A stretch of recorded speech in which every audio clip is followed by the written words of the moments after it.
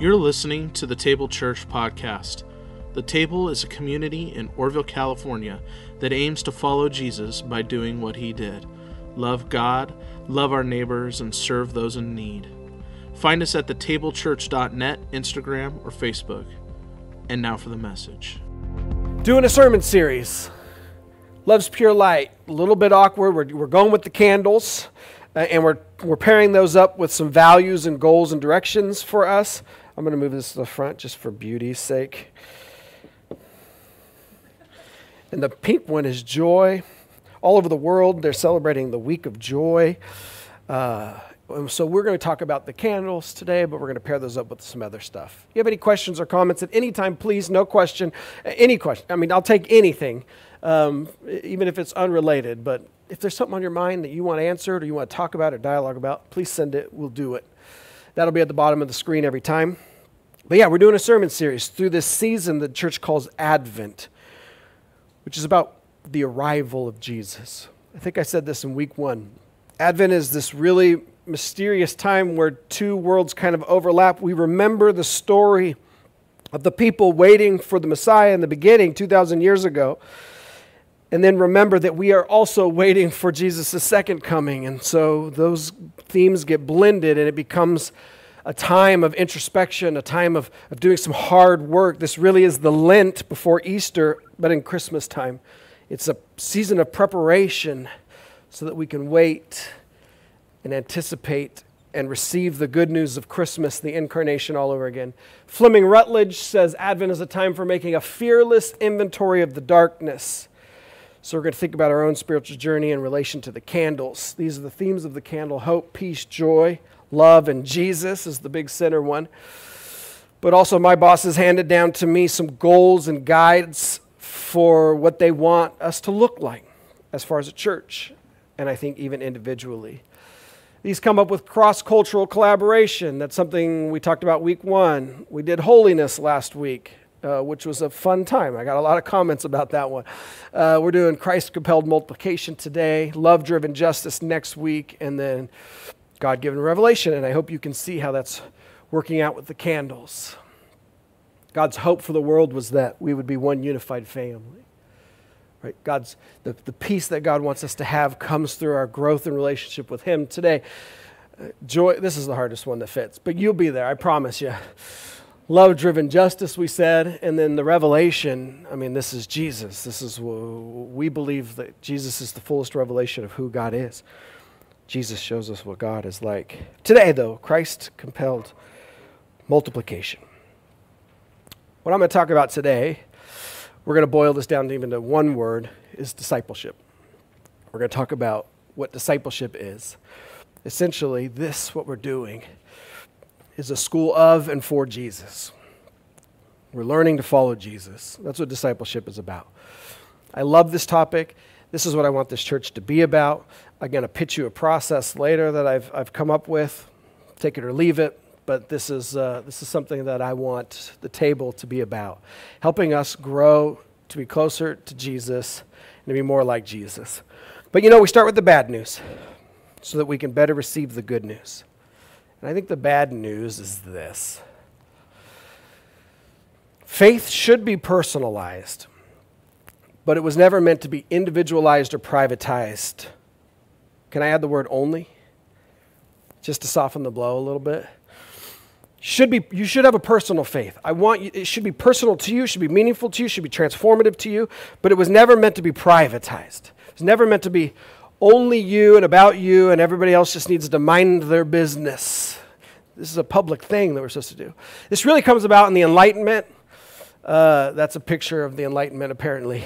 We got some good Enlightenment philosophers. What happened around the 1700s was that in parts of Europe, they started saying, let's not let tradition guide everything we do. Let's not let religion guide everything we do. Let's not the old way that we've always done it guide everything we do. And there's a lot of great things that came out of that.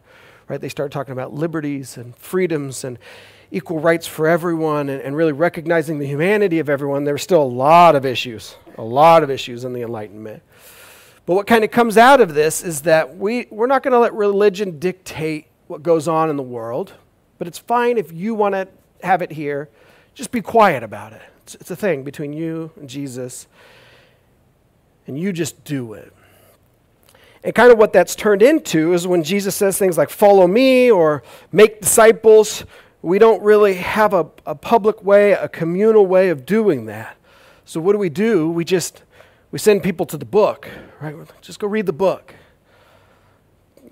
I love the book. I want you to read the book every day. I think it's one of the most important things you can do. But that's not what discipleship means.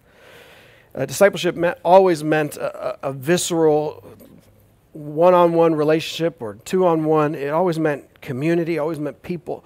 But we said, go read the book. Go read the book. And again, please read the book. Read the book. But this isn't how we get discipled. This is how we learn to follow Jesus. This isn't how we grow necessarily in our faith. It is a tool for growth, but it isn't what was communicated for. This came, again, out of the Enlightenment. We're all pretty, as far as the history of Christianity goes, we're all pretty well-to-do. If you got a book at all, you're doing great. If you're educated enough to know how to read it, you're crushing it in the scope of history. That is not what discipleship always was or originally meant to was. Also because we love this as God's word, and it's important for us. But God dwells in you. God dwells in each of us as we become followers of Jesus. And so growing closer to Jesus will involve reading God's word for sure. But it's going to be more important that we're close to one another as we are trying to figure out who Jesus is and what image of God we're being conformed to and how we do the stuff. Anyone can pop this open and start reading. But when we start trying to figure out what this looks like in the details, we need living examples. This is why St. Paul would say things in the book like, follow me as I follow Jesus. Because most people didn't, or he'd say, imitate me as I imitate Jesus.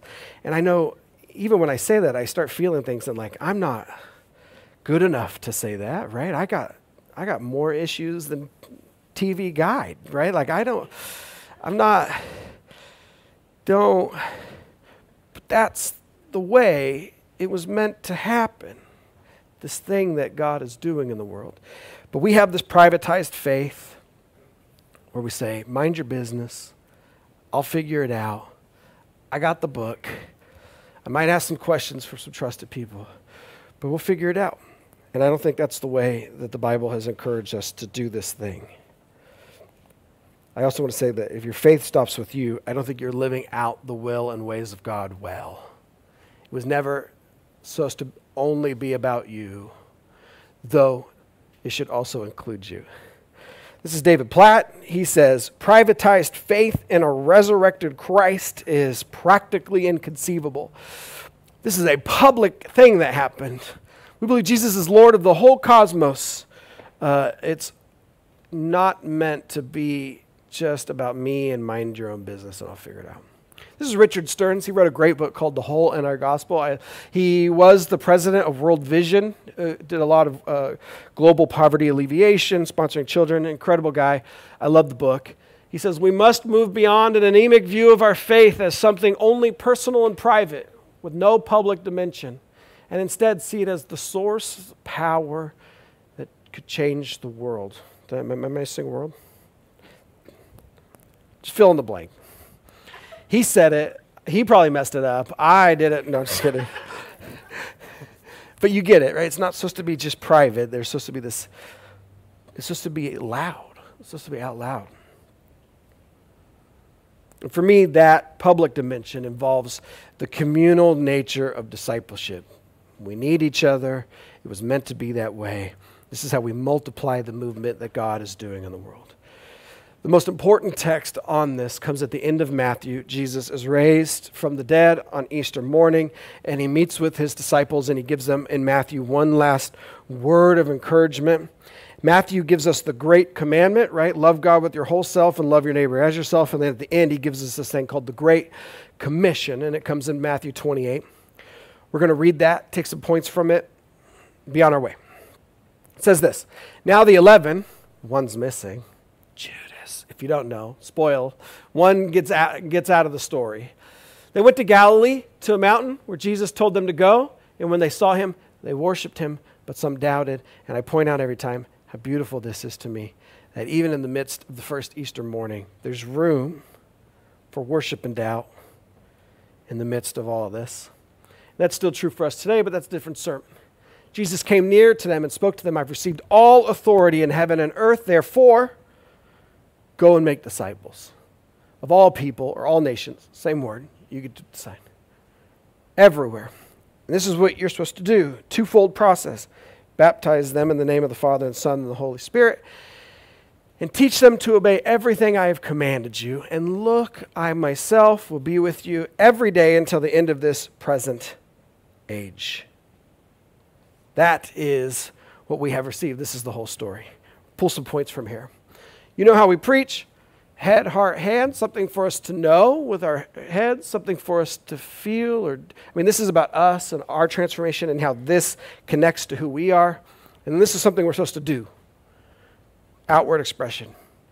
Because it can't get stuck up here, otherwise it becomes a private faith. It needs to be a holistic faith that moves from our head to our heart to our hands into the world. And I think this is one of the things that Jesus wants us to know out of this. Multiplication is God's mission. Multiplication is God's mission. We see it. Jesus says, I've received all authority. He could say anything after this. I don't know what he's going to say. That's a big statement. Heaven and earth and the entire cosmos, I've received all authority. Go make disciples. Multiply yourselves, which is ultimately multiplying me into the world. But we don't just see it here. We see it on page 1 of Scripture, Genesis 1. God created humanity in God's own image. In the divine image, God created them. God blessed them and said, be fertile or fruitful and multiply. Fill the earth with God's image. Fill this creation that God just created. Fill it with God's image to the ends of the earth. We bring this up every time, but it bears repeating. In the Old Testament, this meant make babies. And in the New Testament, this means make disciples. And Jesus goes to great lengths to make this obvious to us by calling us children, by calling disciples little children. It changes the emphasis. In the Old Covenant, the sign of the covenant was circumcision. The New Covenant, the sign of the covenant, is baptism. Because women are included now. They get to represent the covenant of God, right? They get to be a part of what's happening. And anyone can now be a part of this Jesus movement. It's not genitalia based. We all clear? Baptism. Not so, you can still do circumcision, but it's just for fun now. Baptism. Fun's the wrong word. I don't know, man. You do circumcision if you want, but don't be surprised when they come home with earrings and tattoos, right? We're already doing it in the beginning. Baptism, that's the sign of the new covenant. Everyone's involved. Jesus went to great lengths to include everyone, including children, men and women, single people, right? This was a huge thing for Jesus, and he wanted to include single. It's not about biological procreation. It's about discipleship. It's about multiplication through this process called discipleship. God relates to us as a parent and wants us to relate back to God as children. Because in week 1, we talked about how the hope of humanity from God is one unified family. Which is what I think about when I think about this. That we are becoming a spiritual family. And what do families do naturally? Multiply. Right? Multiply. Lots of different ways. Sometimes it's just marrying. When people get married, you are combining families.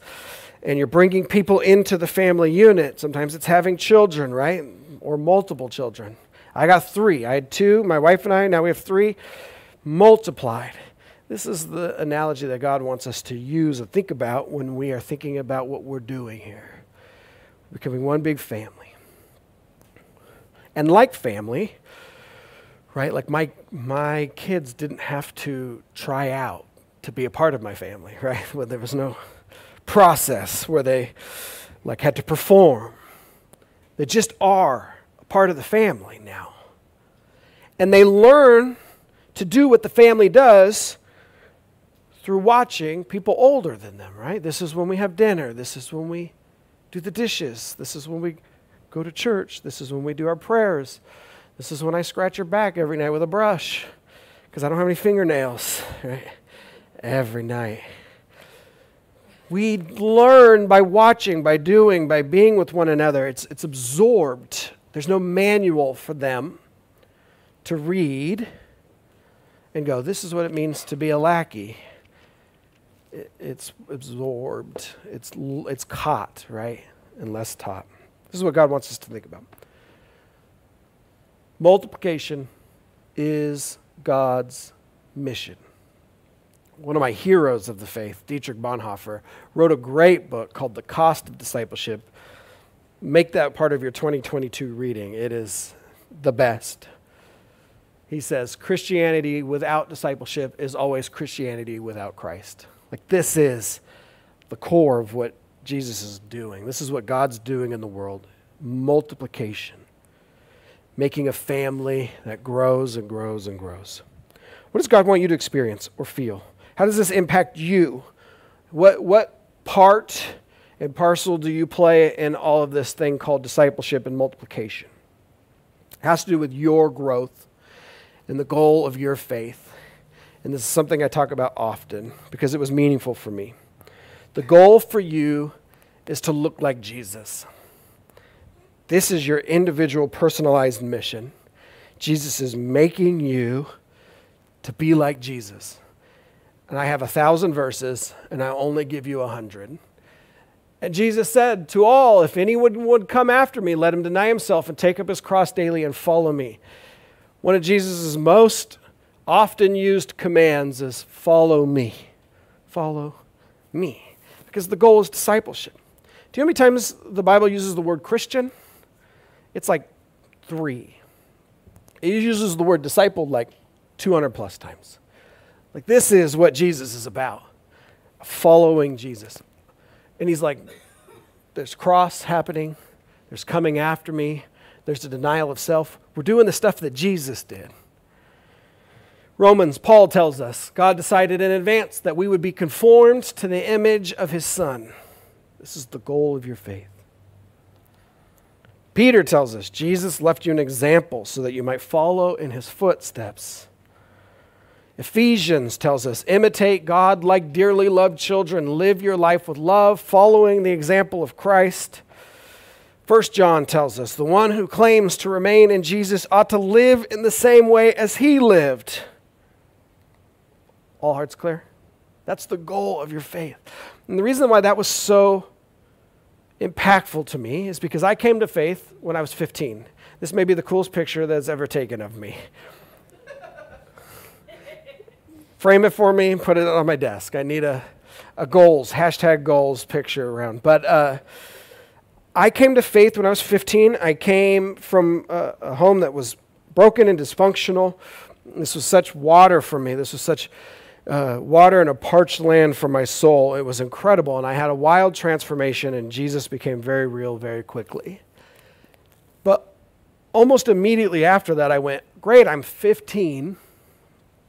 What am I going to do with the next 70 years of my life? Right? I'm saved, right? I'm saved from hell. I'm saved for heaven. And if all goes according to plan, that's 70 years from now. Do I just try not to lose this? Do I just hold on to the church chair as long as I can? I would think about this a lot. I was like, maybe I could move into the church.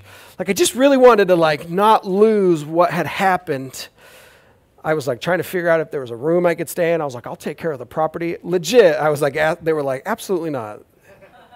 Do you know about insurance? They will be so upset. I remember being in a men's retreat going, and I said it out loud, because I'm a verbal processor, if you can't tell. And I was like, sometimes I wish I would have had that experience when I was 80 and not when I was 15. because I was just worried. This great thing just happened, and I saw a lot of people mess up a lot of great things, and I just didn't want to mess it up. And I thought it was a one-time event. I thought I got saved from hell to heaven. My name was written in the book of life, and all that's true, but there's more. So I read the Bible, and that was the instrument of my salvation. And then the next book I read was called Mere Christianity by C.S. Lewis, the guy who wrote Chronicles of Narnia and all that stuff. He wrote some great books on how to follow Jesus, and he says, the church exists for nothing else but to draw people, he messed up too, to Christ. To make them little Christs. That's what Christian means, little Christ. You are becoming a little Christ in the world. If they are not doing that, if churches are not doing that, making people little Christs, all the cathedrals, clergy, missions, sermons, even the Bible itself are simply a waste of time. God became human for no other purpose. It is even doubtful whether the whole universe was created for any other purpose. This book helped me realize there's more to than just trying not to lose the thing that happened to me when I was 15. That God has a mission, an adventure, a plan to keep growing me. And the direction of that growth is that I get to become more like Jesus. And then I get to be on mission with Jesus to multiply Jesus into the world. And that changed everything for me. And I hope that becomes impactful to you. It's not about just coming so that you don't lose the thing that you got, but it becomes new every morning, right? Is what Scripture tells us, the mercies of God. Jesus is multiplying himself into the world through us. This is discipleship. It's learning the ways of Jesus while being transformed by Jesus to become more like Jesus. That's it. That's what we're doing here. And then we're going to help other people do the same, which is point number 3. If you have any questions, send them. What does God want us to do then? If God is multiplying and God is transforming us to become more like Jesus, that's head and heart. What's the hand portion of that? And with our hands, Jesus is telling us that disciples make disciples. That's what disciples do. Disciples make disciples. Jesus came near to them, our original passage says, I've received all authority in heaven and on earth, therefore go and make disciples. John chapter 20, again, after Jesus has raised from the dead, he says, as the Father has sent me, so I am sending you. You should see in there 2 things. Right? We are becoming like Jesus, sent in the same way as Jesus, but that also means we do the Jesus stuff too. Right? I would go so far to say that we aren't fully a disciple until you make more disciples. I know people that will say, you aren't fully a disciple until your disciple makes disciples. I won't do that. I'm not going to hold you to that standard. But I would love for you to pass on your faith. Somebody. How do we do this? I got a quick video clip wrapping things up. If you have any questions, send them. This is Propaganda, an incredible rapper, recording artist, poet. I did get to see him live one time. This video's old, but it's him talking about discipleship. Just a minute long, I think.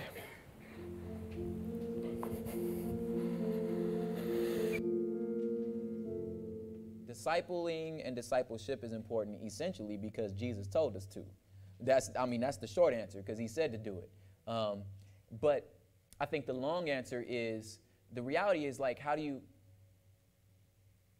know what to actually do?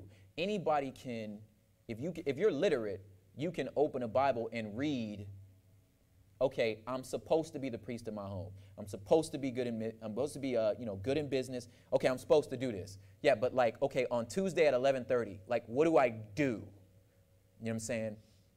But the model for which it seems as though God just understands human beings, and the reality is we need to see somebody doing that.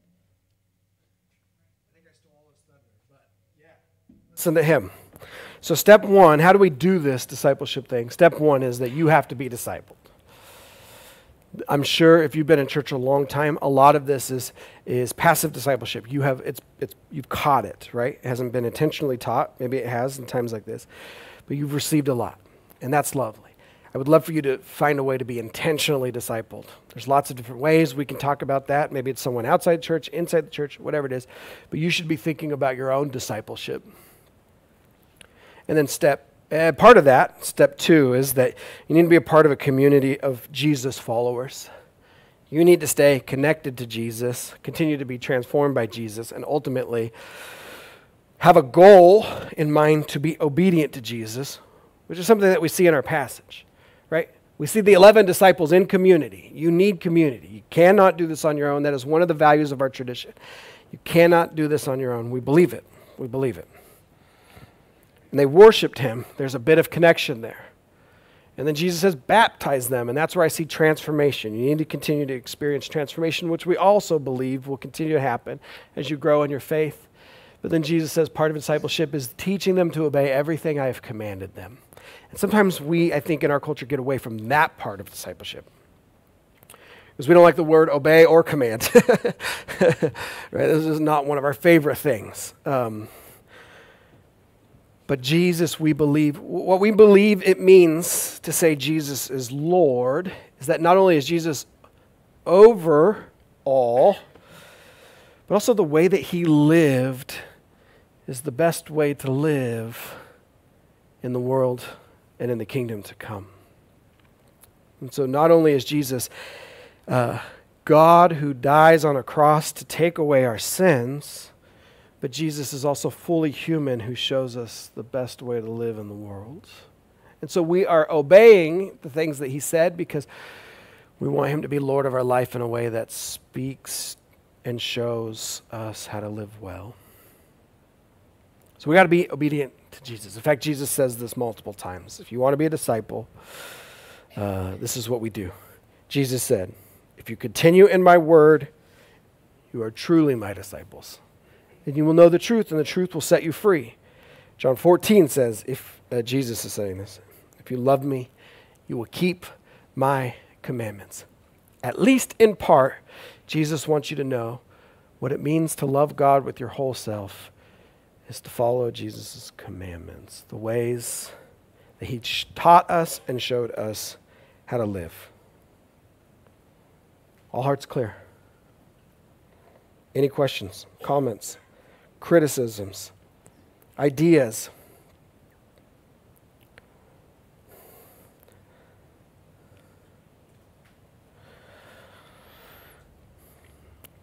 Something did just come in. I'm reading it. Hold on one second. Sit awkwardly in the silence for 10 seconds.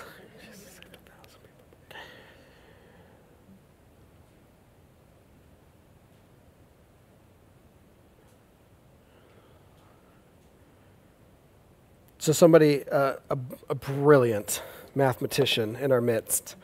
If Jesus saved 1,000 people a day for his 33 years on earth, that's 12 million. If Jesus made 2 disciples in a year, and those 2 disciples each made 2, and on and on and on, that is 4 billion people. Which is right, which is what we're doing with this, thank you, which is, I'm not good at math. I was going to try to do that, and I was like, you already saw words missing in the quotes. All my degrees end in ology, and not one of them has to do with numbers. Which is right, which is really what I'm hoping from you, is that you would find at least 1, but 2 people to invest in intentionally. And I think I'm going to talk about this, but you are having influence on somebody already. If you have children, that's true. If you have a partner, that's true, right? You're co-discipling one another. You are discipling your children. As a biological family unit, I'm hoping that you're spurring one another on to Jesus and sharing the things that you're learning.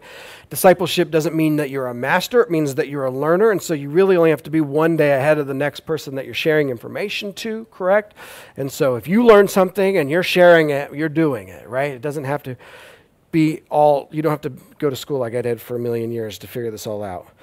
But if you can share it and it can get in a way that's shareable, really we believe this is how God is transforming the world. So 2 questions. I'm wrapping this up. Who is discipling you, and who are you discipling? I talked about this. You are naturally discipling or co-discipling yourself, your partners, your children, our children, right? We believe that this is a spiritual family, and so if you're over 18, I'm giving you the responsibility to make sure our kids know Jesus and are growing in Jesus. That's on you. Not on me.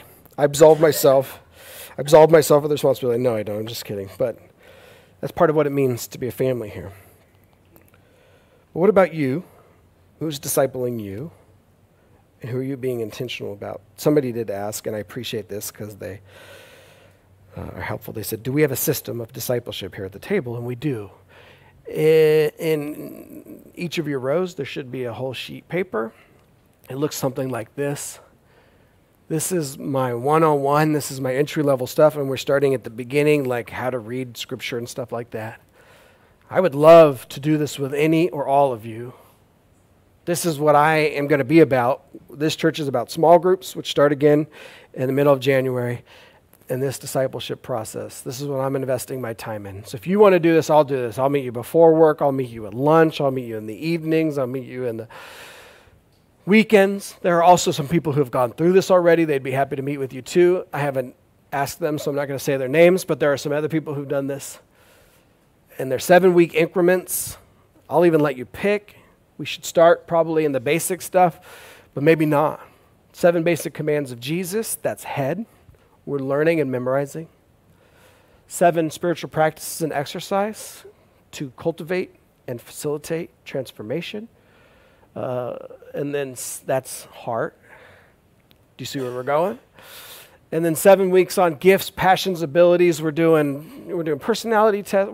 We're just throwing a bunch of stuff at you to try to help you think about how God has made you and what God wants you to do in the community and in the world. If you want to be a part of that, please let me know. In fact, I think on your blue card, it says something like, I want to grow more in my faith, or you can write the word discipleship on it, and I'd be happy to follow up with you. We can do any one of these. Sound good? Let's summarize. Today, we learn multiplication is God's mission. This is what God is about. The fancy Latin phrase is the Imago Dei. We are talking about this mission that God has to Missio Dei. Don't tell my professors I messed that up. I'll be in big trouble. The Missio Dei, the mission of God, is to multiply the image of God out into the world so that all of creation is a reflection of God's glory. Multiplication is what God is up to. And if you want to be a part of God's thing, this is what we're doing.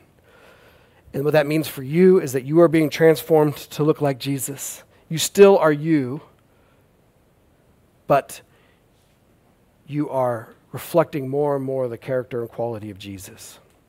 And then lastly, with our hands, we're discipling others. We're taking what has happened with us and we're sharing it with other people in a way that they can take it and share it as well. And so for your spiritual practice, what I would love for you to consider is there anyone in 2022 that you want to intentionally help on their faith journey?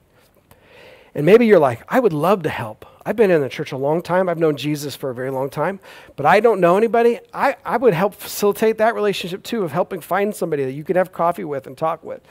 Or you're saying, I want to grow more in my faith and I don't know how to do it. I can either connect you with somebody or I'd meet with you myself. This is what we're about. Yeah? Let's pray. Father, thank you. Thank you that we get insight into what you're doing, how you're transforming the world, and how you're transforming us. Would we experience that transformation in a way that's undeniable? That's step one, that we would stay connected to you and we would experience that transformation. We don't and cannot pass on what we don't have. And so help us to get, to receive that which you are doing in the whole world. Would you do it in our hearts? And then would you set our souls aflame in a way that we would share this?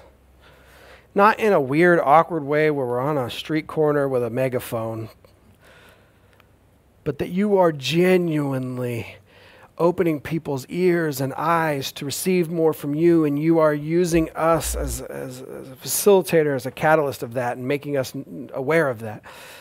And that we could very naturally and easily share the good things that you have given to us, to others. Father, we pray all of that would be strengthened or fortified or even began in this time of communion now.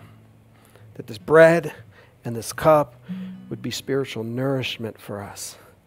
Maybe for some of us, to awaken us from our sleep, to awaken us to who you are, to experience that transformation for the first time. But I assume for many of us, it would be strength to continue the journey, or strength to change directions from a path that maybe we've been on that isn't what you want us to be on. Either way, we come with expectant hearts to meet you here in a profound way. And we pray that you would make yourself known to us. Table Church, would you pray with me now the Lord's Prayer, saying, Our Father, who is in heaven, hallowed be your name. Your kingdom come. Your will be done on earth as it is in heaven. Give us this day our daily bread, and forgive us our sins as we forgive those who sin against us. And lead us not into temptation, but deliver us from evil. For yours is the kingdom and the power and the glory forever. Amen.